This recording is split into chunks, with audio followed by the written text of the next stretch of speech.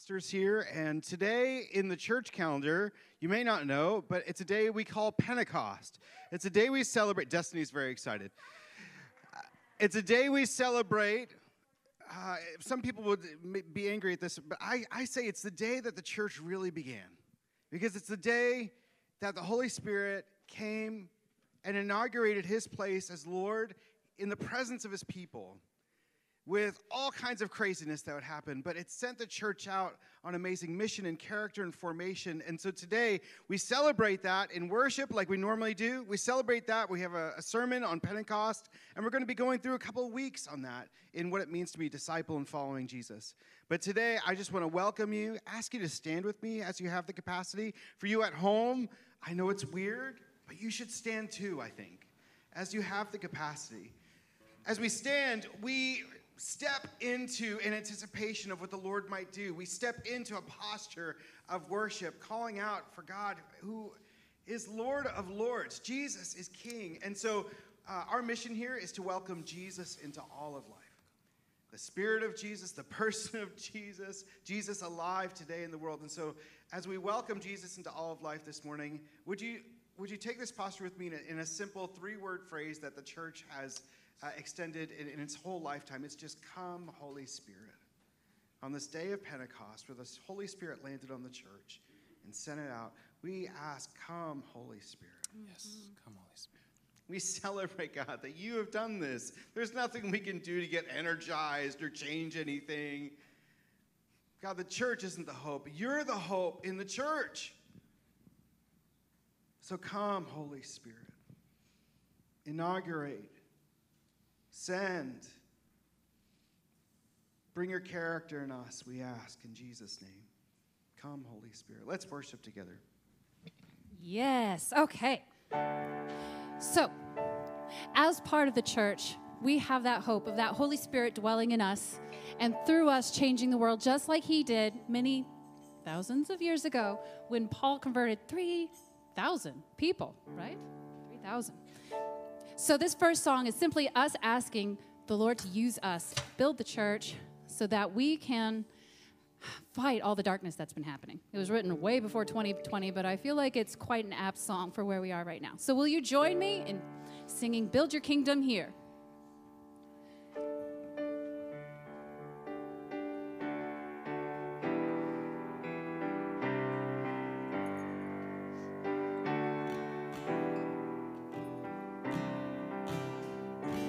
Build your kingdom here, let the darkness fear. Show your mighty hand, heal our streets and lands. Set your church on fire, win this nation back. Change the atmosphere, build your kingdom here, we pray. Come set your rule and reign. Come set your rule and reign in our hearts again. Increase in us, we pray. Unveil why we're made. Come set our hearts ablaze with hope like wildfire in our very souls. Holy Spirit, come invade us now. We are your church. We need your power in us. We seek your kingdom first. We seek your kingdom first. We hunger and we thirst. Refuse to waste our lives, for you're our joy and prize. To see the captive hearts released, the hurt, the sick, the poor at peace. We lay down our life for heaven's cause.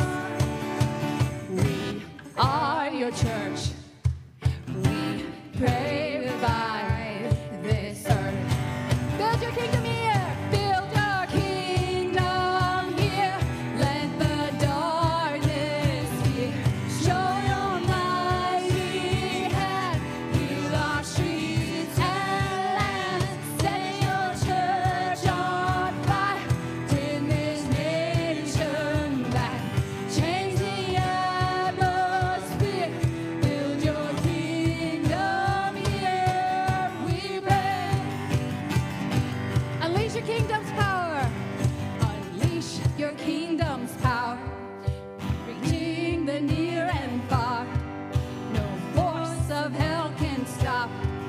your beauty changing hearts. You made us more, much more than this. Awake the kingdom seed in us. Fill us with the strength and love of Christ. We are your church. You are the hope on earth. Build your kingdom here. Build your kingdom here. Let the darkness fear. Show your mighty hand. Heal our streets and land. Set your church on fire. Win this nation back. Change the atmosphere. Build your kingdom here. Build your kingdom. Build your kingdom here. Let the darkness fear. Show your mighty hand. Heal our streets and land. Set your church on fire. Build this nation back. Change the atmosphere. Build your kingdom here. We pray. Could you sing that again with me? Build your kingdom here. Let the darkness fear. Show your mighty hand. Fill our streets and lands. Set your church on fire. Bring this nation back. Change the atmosphere. Build your kingdom here. We pray.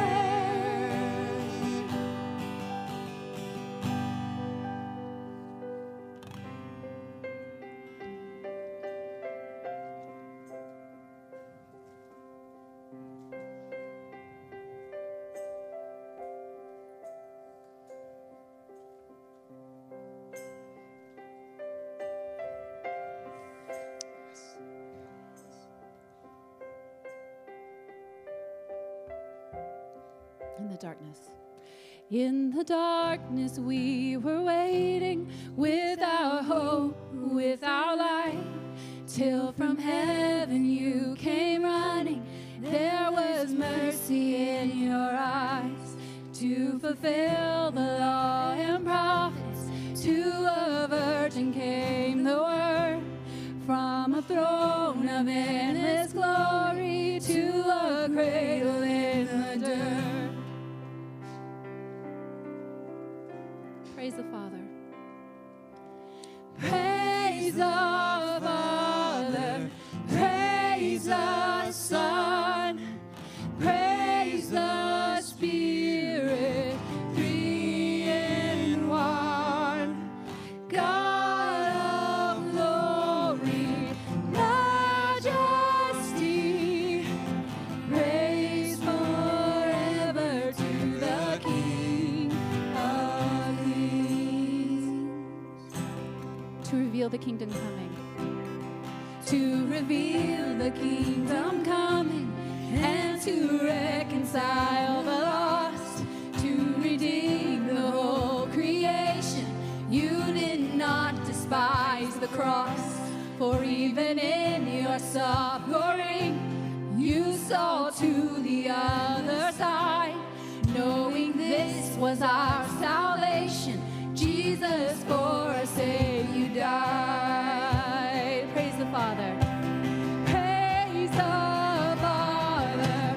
Praise the Son.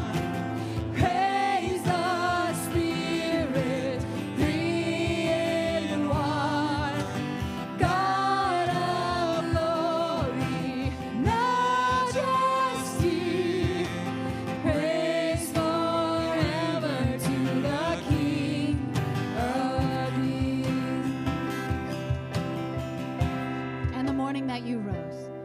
And the morning that you rose, all of heaven held its breath, till the stone was moved for good, and the Lamb had conquered death, and the dead rose from their tombs, and the angels stood in awe,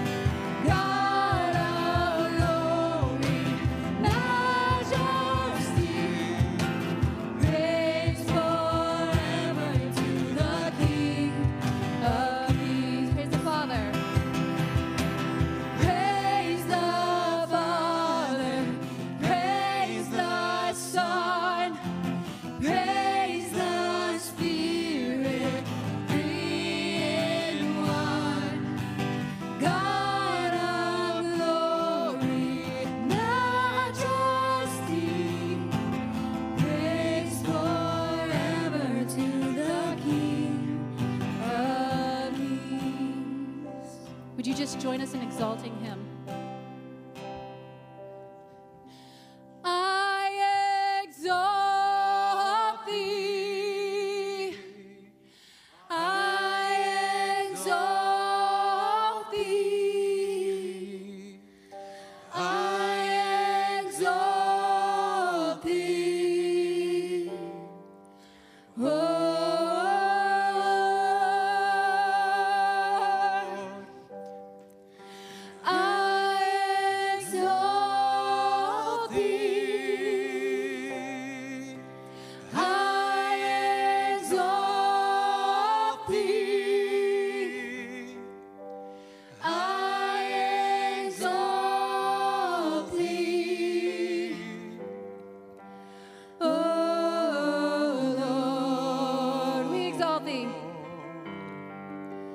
We exalt thee.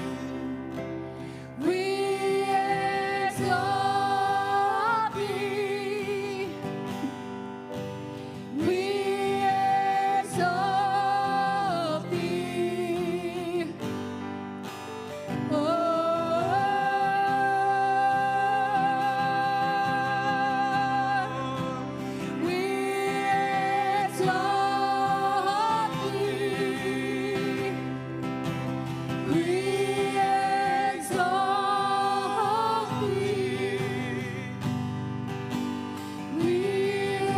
exalt thee.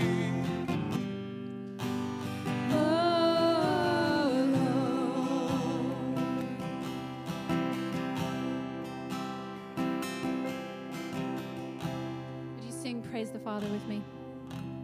Praise the Father, praise the Son, praise the Spirit, three in one. God of glory, majesty, praise forever to the King of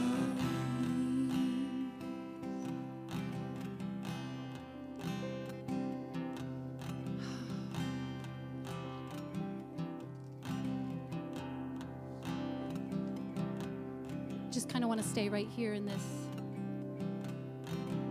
moment, in this spirit that we have right now. Would you, whether out loud or in your hearts, just praise the Lord? There are many reasons we can exalt him. There are personal reasons, there are corporate reasons. So let's just take this moment to exalt him.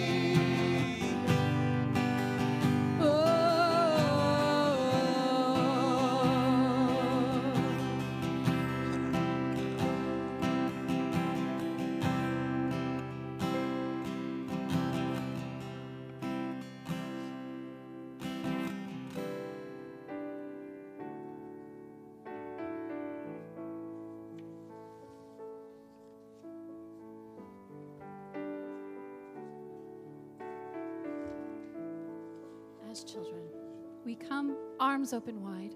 Would you join me in this posture? As children, we come arms open wide. So desperate for you, so in need of your life. May our praise fill your ears, may our cries touch your heart. 'Cause we need your presence to change who we are. So we ask, come Holy Spirit, come in your power, come inhabit our praise. Come now and reign in our lives. Come Holy Spirit, come like the wind, come be Lord of our hearts, come fill your church once again.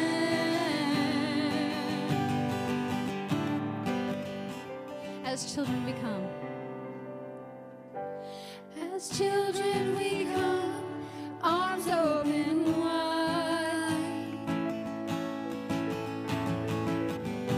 So desperate for you, so in need of your life.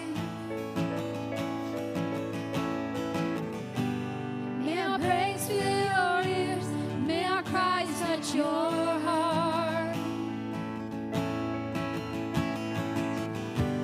'Cause we need your presence to change who we are. So we ask, come Holy Spirit, come in your power, come inhabit our praise. Come now and reign in our lives.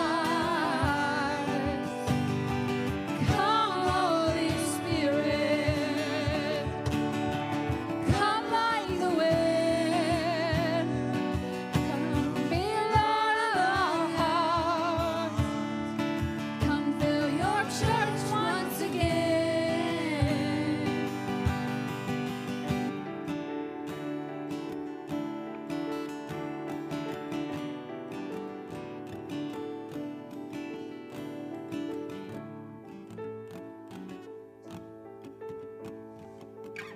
Would you join us in asking the Lord to just come be with us?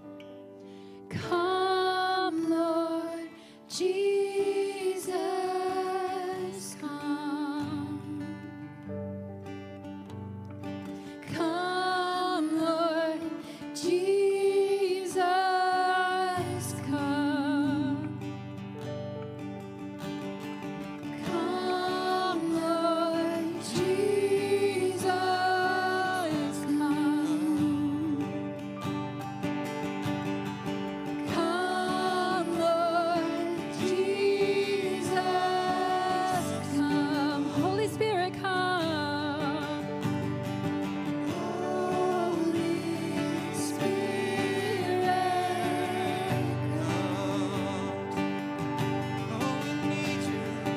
Holy Spirit,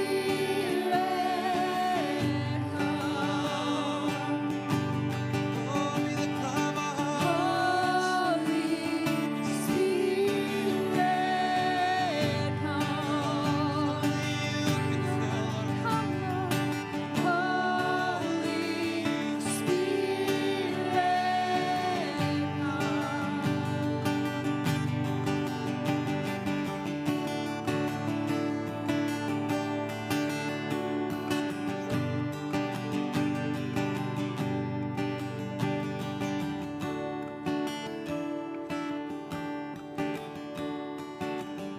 come, Holy Spirit, come in your power. Come, Holy Spirit, come in your power, come inhabit our praise, come now and reign in our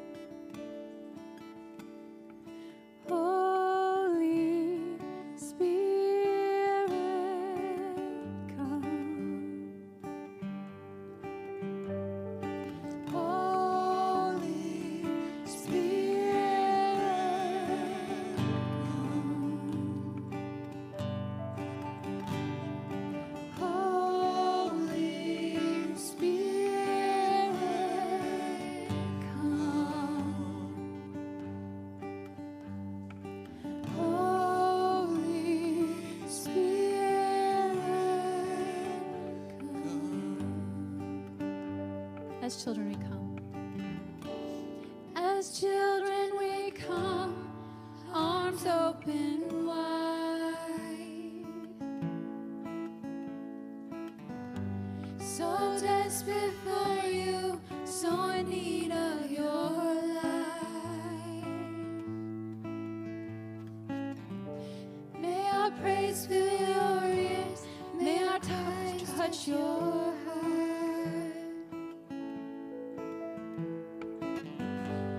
'Cause we need your presence to change who we are.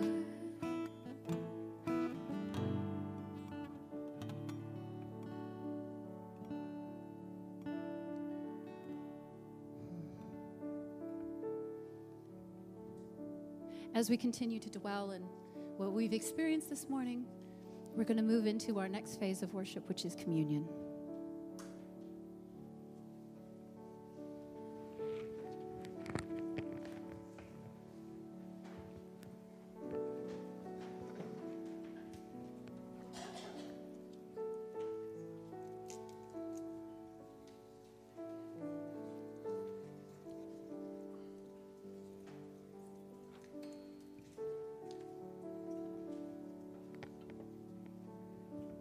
Good morning.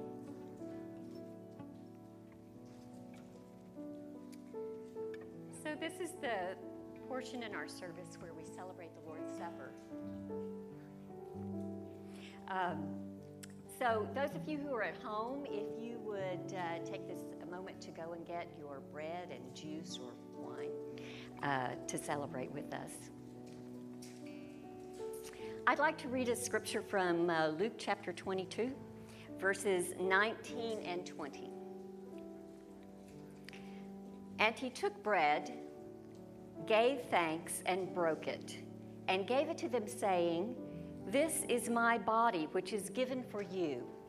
Do this in remembrance of me."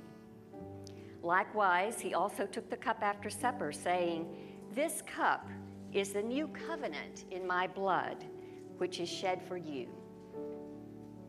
So that phrase, "do this in remembrance of me," has really captured me for about the last 10 years. What is it that we're called to remember? Well, Jesus, obviously, yes, but the whole of Jesus, who he is, what he does, and what he says. And so it's not only Jesus, the man, God, but it's his salvation, his sacrifice, his mercy, his compassion, his love, his forgiveness, his generosity, and so many more things. Let's pray. Jesus, thank you for being with us. I bless this bread and cup in your name. Lord, would you cause this food to nourish our body, soul, and spirit? Amen. Let's take the bread, remembering him.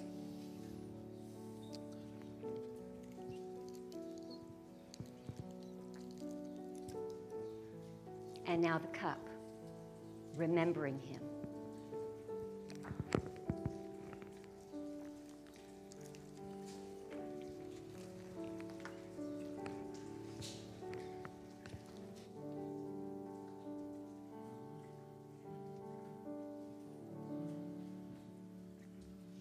We've sung, "Come, Holy Spirit." We've said, "Come, Holy Spirit." We've remembered Jesus. I just want to take a moment now to wait. The more we wait, the more he does. So let's just wait. Thank you, Lord.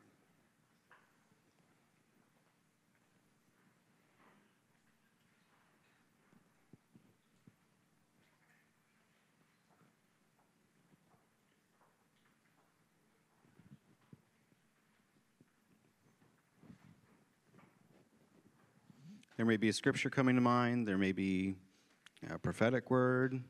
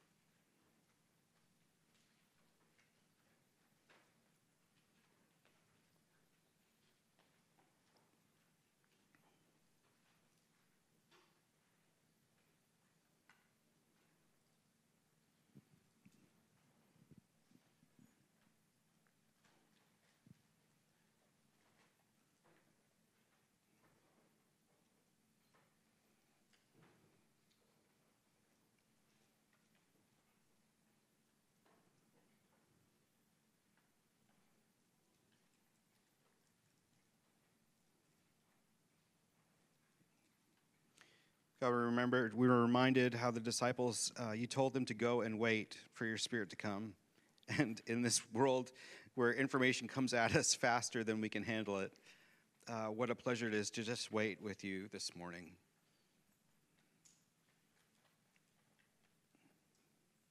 Jesus taught his disciples to pray a simple prayer. It's up on the screen for you in Spanish and in English. Would you read it with me? Our Father, who art in heaven, hallowed be thy name.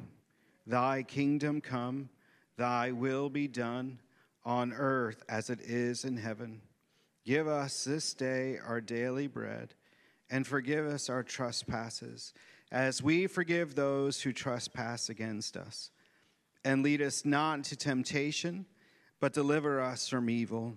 For thine is the kingdom, and the power, and the glory forever. Amen. We pray expectantly that God's kingdom would come, and in some specific ways, there was a team praying for you this morning. At the end of the service, we're going to have a prayer team over in this corner, ready to receive you for any physical, emotional, or spiritual need. But specifically, as they were praying this morning, they thought that God was pointing a couple of you out. Someone with a foot infection, someone with a child with pain in their arm, someone who's wondering if they're hearing God at all. If that's you, know that God just wants to point you out, not to point you out in shame, but to point you out in expectancy, to say, hey, I know what's going on in your life. I want you to come and see me. I want to talk with you. I'm real. I'm alive. I love you. Jesus loves you. And so today, Arlita, would you come? We've got some announcements. There's more going on in the church that we can experience God's love, his Spirit, and some specific things that we can be doing today even. I'm going to steal your mic. Steal my mic. Good morning. Welcome to Mission Vineyard. We're so glad you took the risk on us this morning to come out. It's good to see so many new faces and so many familiar faces. So we're welcome. Our mission here at Mission Vineyard is to welcome Jesus into all of life, and that is everything, all of it, the good, the bad, the ugly, and everything in between. And so we really appreciate you coming here and worshiping with us. And for those of you who are online still, we really are thankful that you're worshiping with us. I have a couple of really quick announcements. The main one is that we hope you feel welcomed. I have here this welcome bag. If you're new, we have a folder with some information about our church, as well as what we call a manna bag. And that's really just something to keep in your car. If you're out driving around and you see someone at a stoplight who needs some change or money, I never carry cash, and so I want to be able to bless my neighbors in some practical way. And so we have a manna bag as our gift to you for visiting with us that you can keep in your car. And then just this quick little Connect card, if you're new here, I'll be standing at the back table to grab these if you want to give them to me at the end of the service. But it's just a way for us to connect with you all. We send out a weekly email that gives different tips and information about what's going on in the life of the church, lots of small groups or different activities that are happening, and that's the best way to kind of keep informed. And so it's just we won't spam you, we won't send you things. I was like, what's the equivalent of snail mail? But it's like the chain mail thing. We don't do that. We just send the information about the church and what's going on. And so we're really thankful that you're here, and we hope that you would love to continue participating in the life of our church. I'm going to pray for our tithes and offerings. We're not right now collecting a basket here, and we're not passing anything. We're kind of readjusting to what we were doing pre-COVID and what do we do post-COVID. So if you want to give, as that's part of your act of worship, again, in the back, I'll be back there, and you can hand something, and I'll make sure it gets to the appropriate person. But I still want to pray for our giving, because for many people, that's part of their act of worship, is how they give back to God what he has given to them. So Heavenly Father, I thank you so much, Lord, for this day. I thank you for the sun and the rain. I thank you, Lord, for these people here and those that are not with us right now. Lord, I pray that you bless Randall as he preaches today, and that every amount of money, whether it's a penny or a dollar or whatever, Lord, you bless people with, that they give back to you. It would be part of their act of worship towards you. And we thank you for it all. In Jesus' name, amen.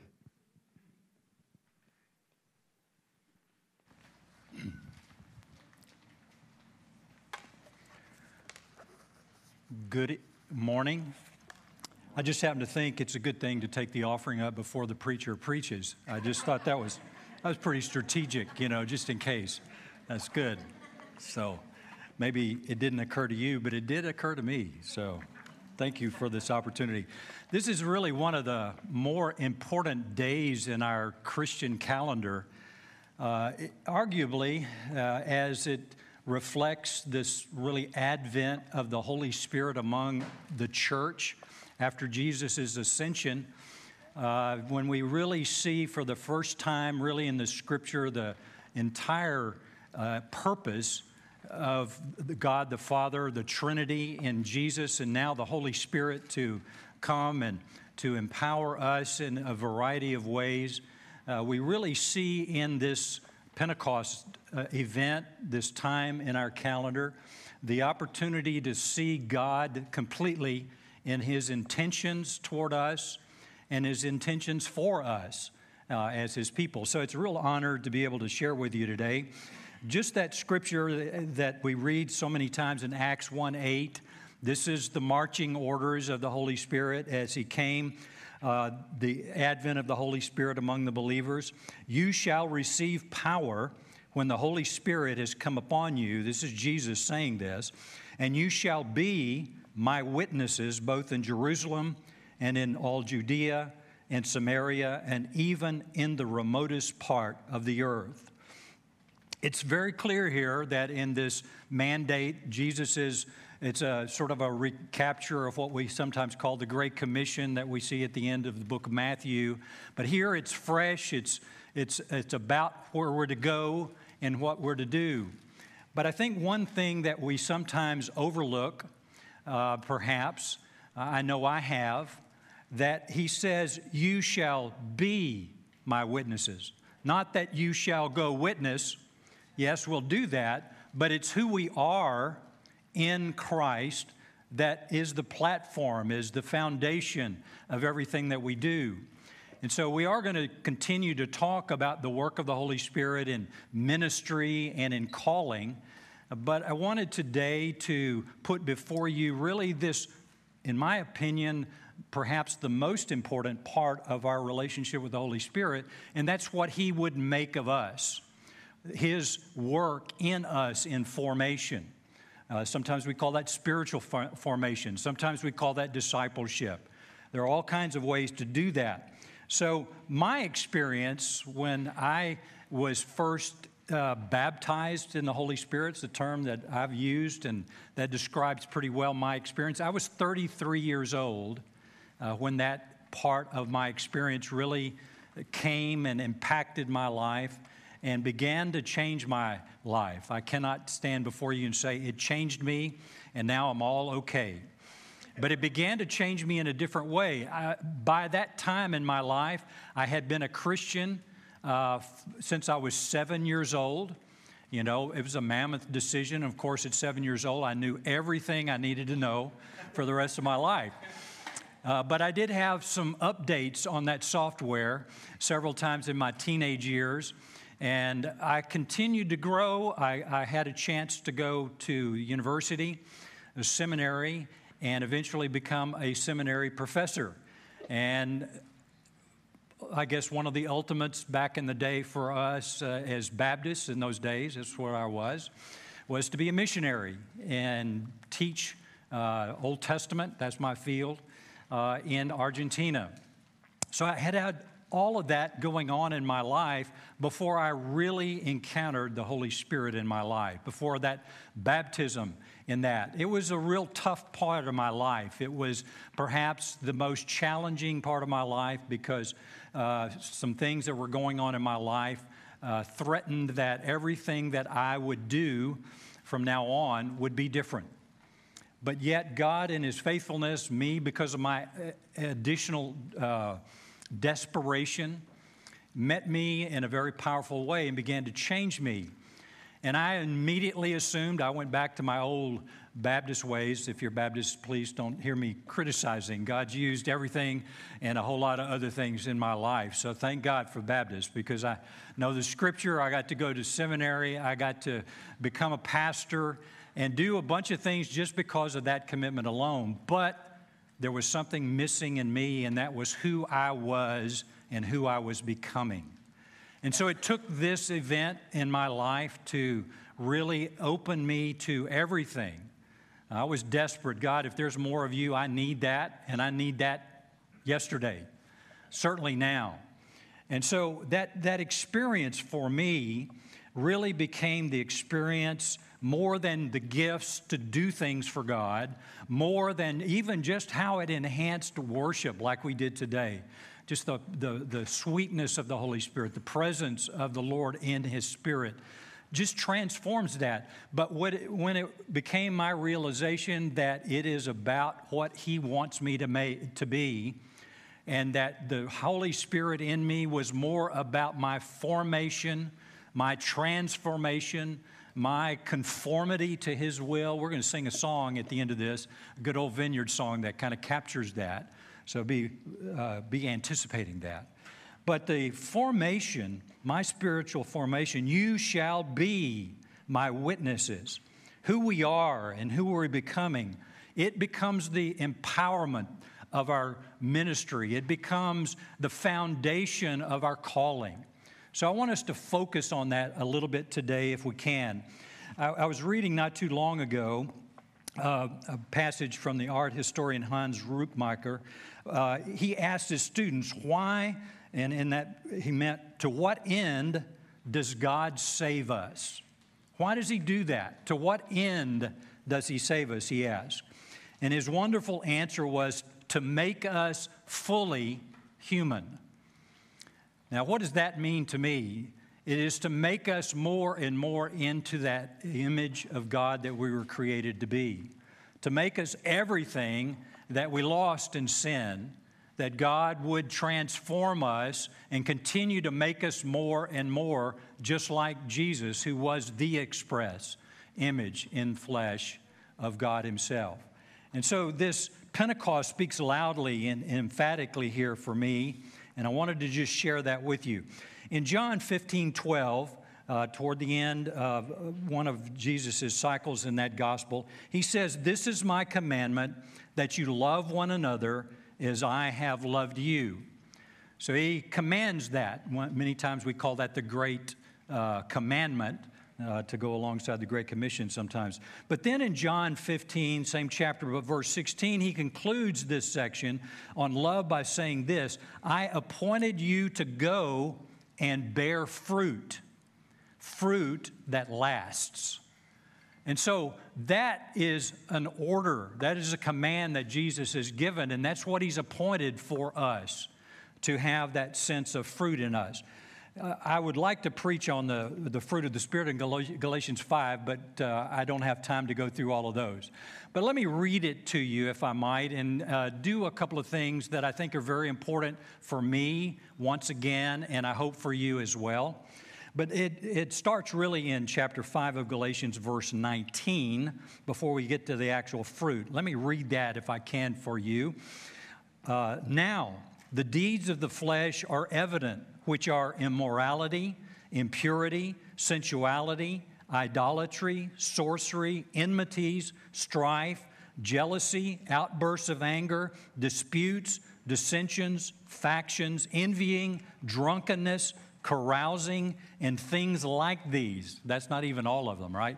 "And other things like that, of which I forewarn you, just as I have forewarned you, that those who practice such things shall not inherit the kingdom of God. But the fruit of the Spirit is love, joy, peace, often patience, but I would like to make that forgiveness, kindness, goodness, faithfulness, gentleness, and instead of self-control, that sounds to me like I'm supposed to be controlling myself. It's more control of Him of me by the Spirit. And so discipline, perhaps. Against such things there is no law. Now these are those who belong to Christ Jesus, have crucified the flesh with its passions and desires. If we live by the Spirit, let us also keep in step, or as one translation says, walk by the Spirit. So the fruit of the Spirit is really what we're supposed to live by. That's who we are, and that's who we're becoming as God transforms us. I don't want to preach on this. Well, actually, I would like to, but we'd like to get out probably before 1 o'clock, right? Is that what it is, John? No. Anyway, but I would like to say that there's significance in this passage, because I believe those fruit are somewhat progressive, that each one opens the door by the Spirit to the next one, that love is the first thing, that we're to love God and we're to love people. But that love also opens the door to joy, and joy opens the door to peace in our lives, forgiveness in our life, kindness and goodness and faithfulness and gentleness, and being controlled by the Spirit Himself, living the life that He is making in us to live. And so it is a process of God through His Holy Spirit of transforming us into the people. And so we have things to do, there's no question. But there are some things that we do that make it difficult for us to really focus on. And I want to share a couple of things with you in the time I have left that are really personal testimonies for me.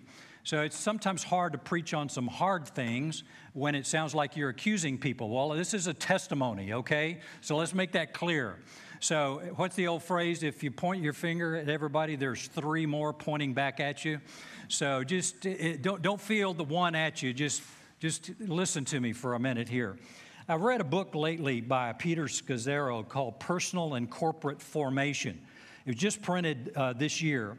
And in this best-selling book, because it's really widely popular right now, the man who mistook his wife for a hat, Oliver Sacks tells the story of a woman who for decades lived in a family system that kept her stuck and immature. This is just an amazing story, so I'm not going to try to tell it. If you'll forgive me for a second, I'm going to read it to you, okay? Madeline arrived at St. Benedict's Hospital in 1980 at the age of 60. She had been born blind and with cerebral palsy. Throughout her life, she had been protected, looked after, and babied by her family. What shocked Sacks, the doctor there at St. Benedict's Hospital, the neurologist responsible for her care, was that she was highly intelligent, spoke freely and eloquently, but could do nothing, absolutely nothing with her hands. You've read a tremendous amount, he noted. You must be really at home with Braille. No, I'm not, she said. All my reading has been done for me. I can't read Braille, not a single word. I can't do anything with my hands. They are completely useless. She held them up. Useless, God-forsaken lumps of dough. They don't even feel part of me. This is a true story. Sacks was startled by that. He thought to himself, the hands are not something usually affected by cerebral palsy. Her hands would seem to have the potential of being perfectly good hands, and yet they are not. Can it be that they are functionless, useless, because she had never used them? Had everything been done for her in a manner that prevented her from from developing a normal pair of hands? So Madeline had no memory of ever having used her hands. In fact, Sacks notes that she had never fed herself, never used the toilet by herself, never reached out to help herself, always leaving it to others to help her. She lived for 60 years as if she were a human being without hands. This led Sacks to try an experiment. He instructed the nurses to deliver Madeline's food to her, but to leave it slightly out of her reach as if by accident. He writes that one day it happened. What had never happened before, impatient, hungry, instead of waiting passively and patiently, she reached out an arm, groped, found a bagel, and took it to her mouth. This was the first use of her hands, her first manual act in 60 years. Madeline progressed rapidly from there. She soon reached out to touch the whole world, exploring different foods, containers, implements. She asked for clay and started to make models and sculptures.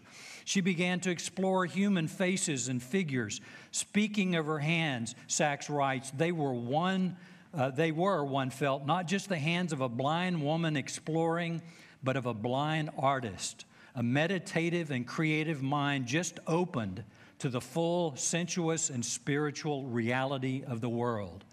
Madeline's artistry developed to the point that within a year, she was locally famous as, quote, the blind sculptress of St. Benedict's.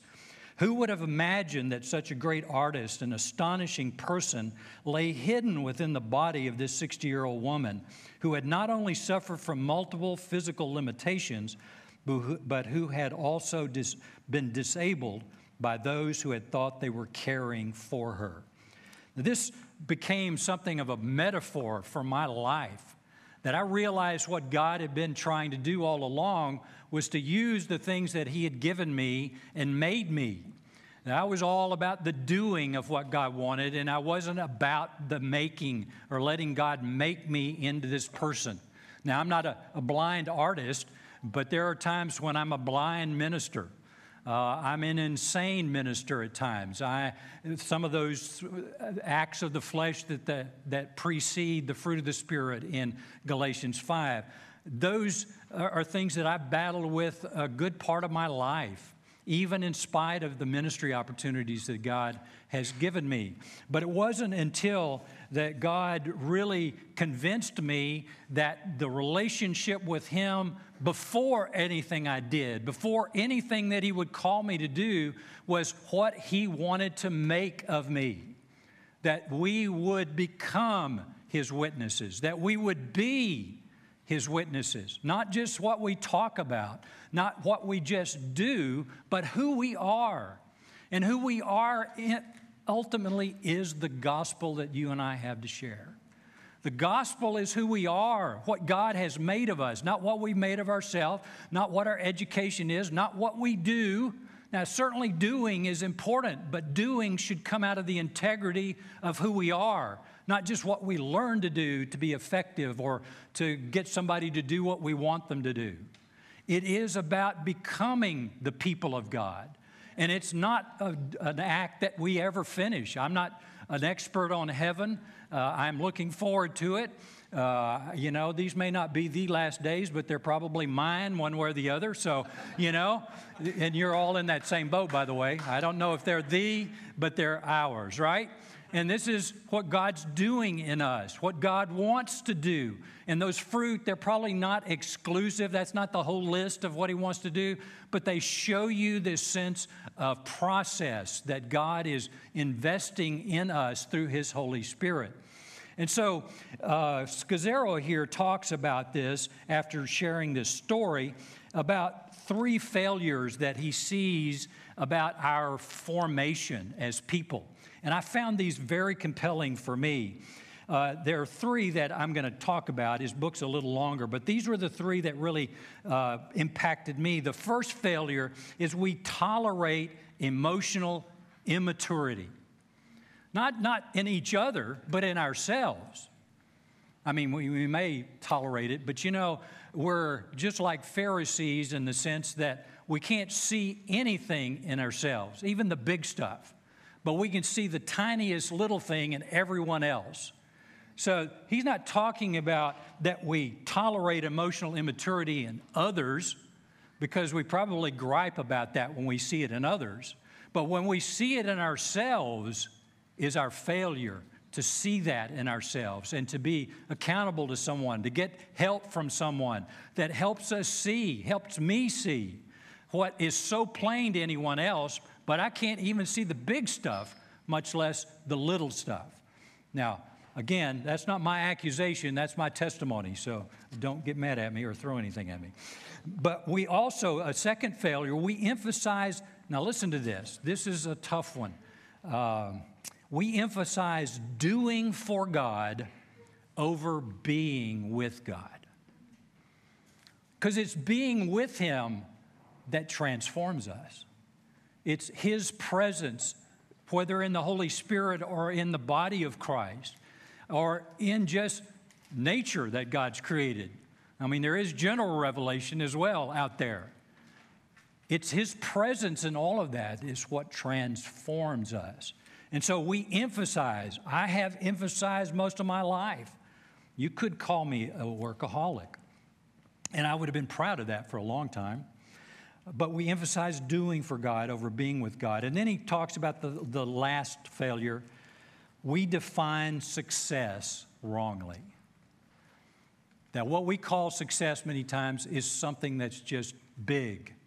It's just how grand it is. And that's our culture, because our culture, if you're not growing, if you're not big, you're a failure. But I'd like to talk just real quickly about that. I am paying attention to the time.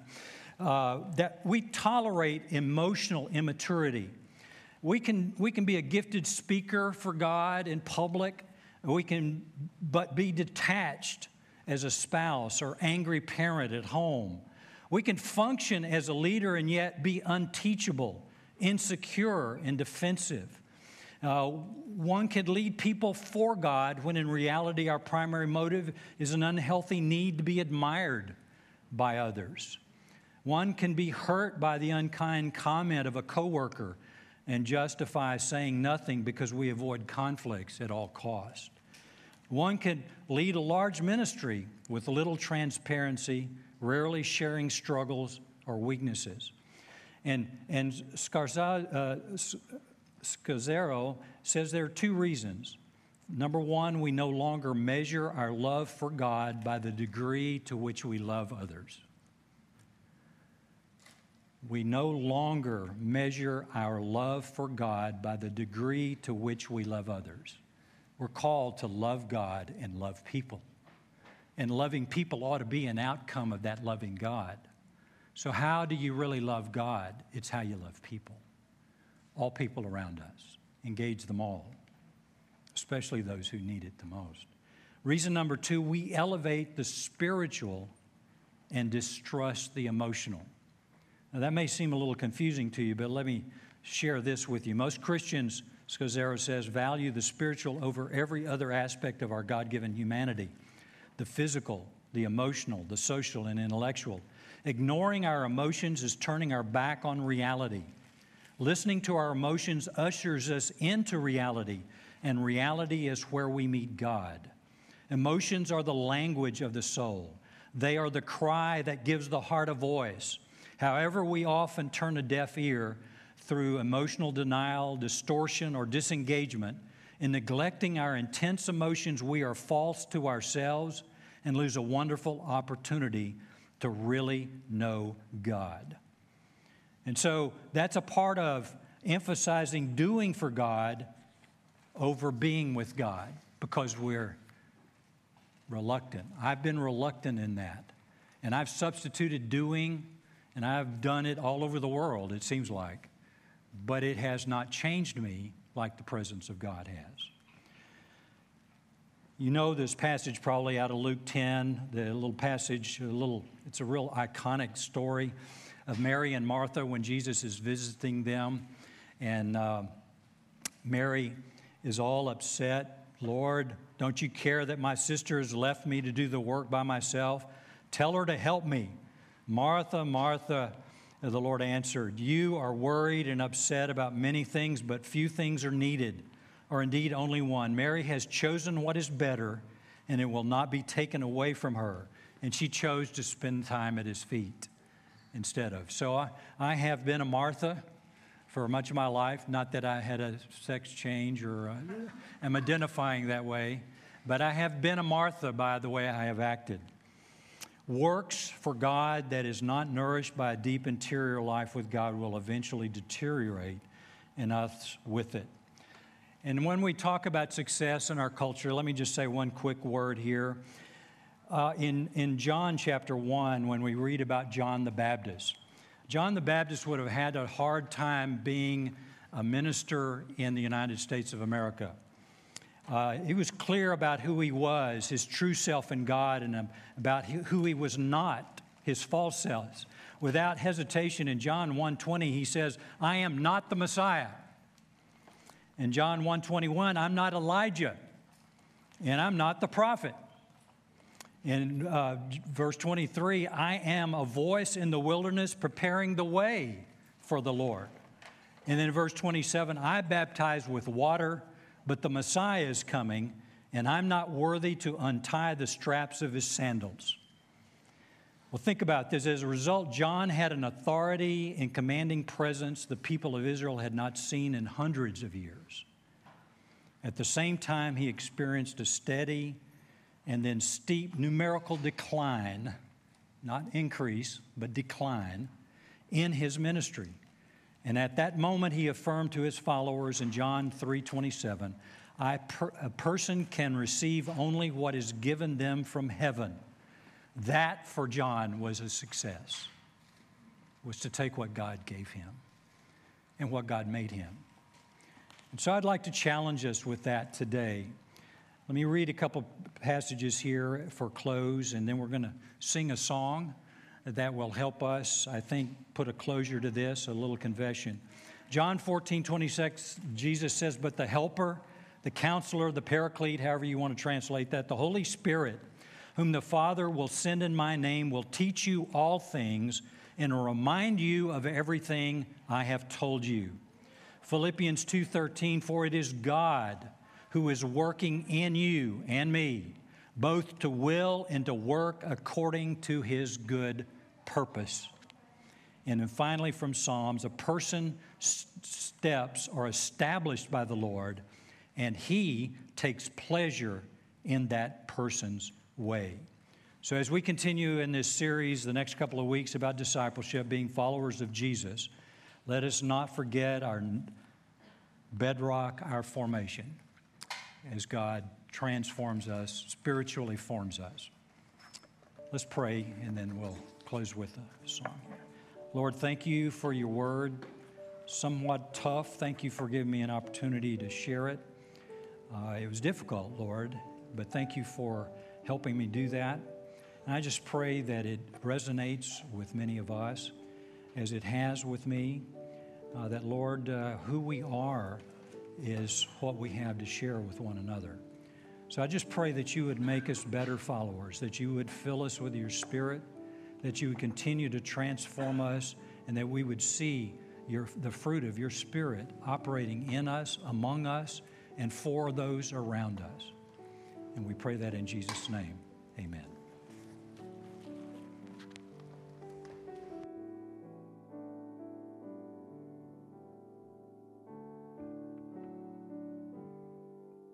Holiness is what I long for. Holiness is what I need. Holiness, holiness is what you want from me.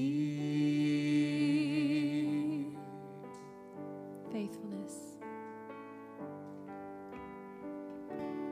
Faithfulness, faithfulness is what I long for. Faithfulness is what I need. Faithfulness, faithfulness is what you want from me.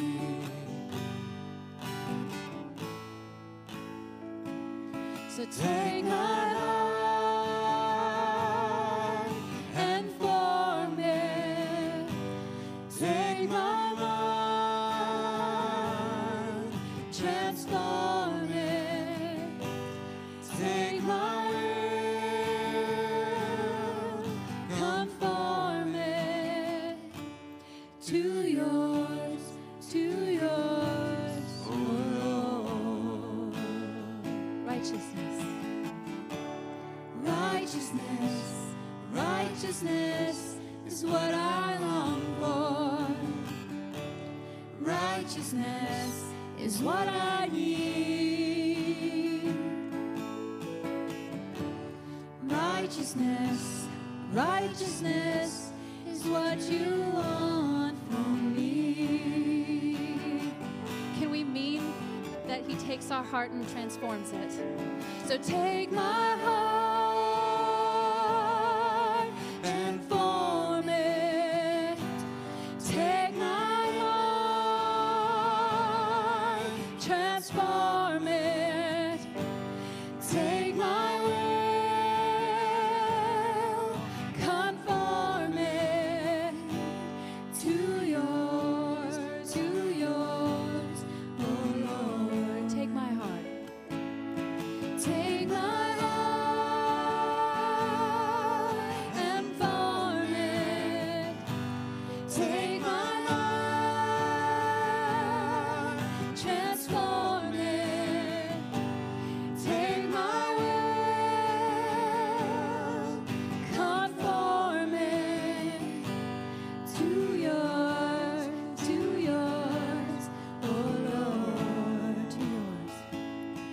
to yours, oh Lord. So I'm going to put these words, if we can, back up on the screen for those who are praying for us this morning. And then for those who just feel like, man, everything that Randall's talking about, that's great and all, but I'm just a failure. If you're really good at beating yourself up, this is the day that the Holy Spirit's here for you, to minister to you, to love you, to remind you that He's the one that's going to do it in you. So I'd encourage you, this day of Pentecost, to come and be filled with the Holy Spirit. Randall said there was a day he got baptized in the Holy Spirit. If you don't feel like the Holy Spirit's done that in you, if you feel like there's just this continual stumbling, you just kind of feel like, man, I try to work hard on my own to get this done, to change my heart, and it never works. This is a day to just come forward and surrender, go, God, maybe you've got more for me. If you don't feel like God has more for you, if you feel like, no, He gave me everything and I'm still a screw up, well, then definitely come. But if you feel like maybe God could have more for you, would you not leave today without coming and getting prayer? There are prayer teams here. If you want, just come forward. This team's going to continue to play. Just come. The Lord has more for you. That's what Pentecost is all about. The Lord has more for you. The Holy Spirit's here for you. Jesus loves you. And He wants so much to give that to you just because He loves you. Would you receive this benediction? I bless you in the name of the Father and the Son and the Holy Spirit, that He would be the one that transforms you, that you would surrender, that God would give you everything and more that you'd ever need, that you'd be happy in Him and His filling to transform you, to give you His love, and that the rest would come with it. I bless you in Jesus' name. Amen. Come for prayer. Go pick up your kids. Hang out for a while. If you don't come forward and get somebody to pray for you, just poke somebody and say, hey, pray for me. I don't want to leave without somebody praying for me. Go in peace.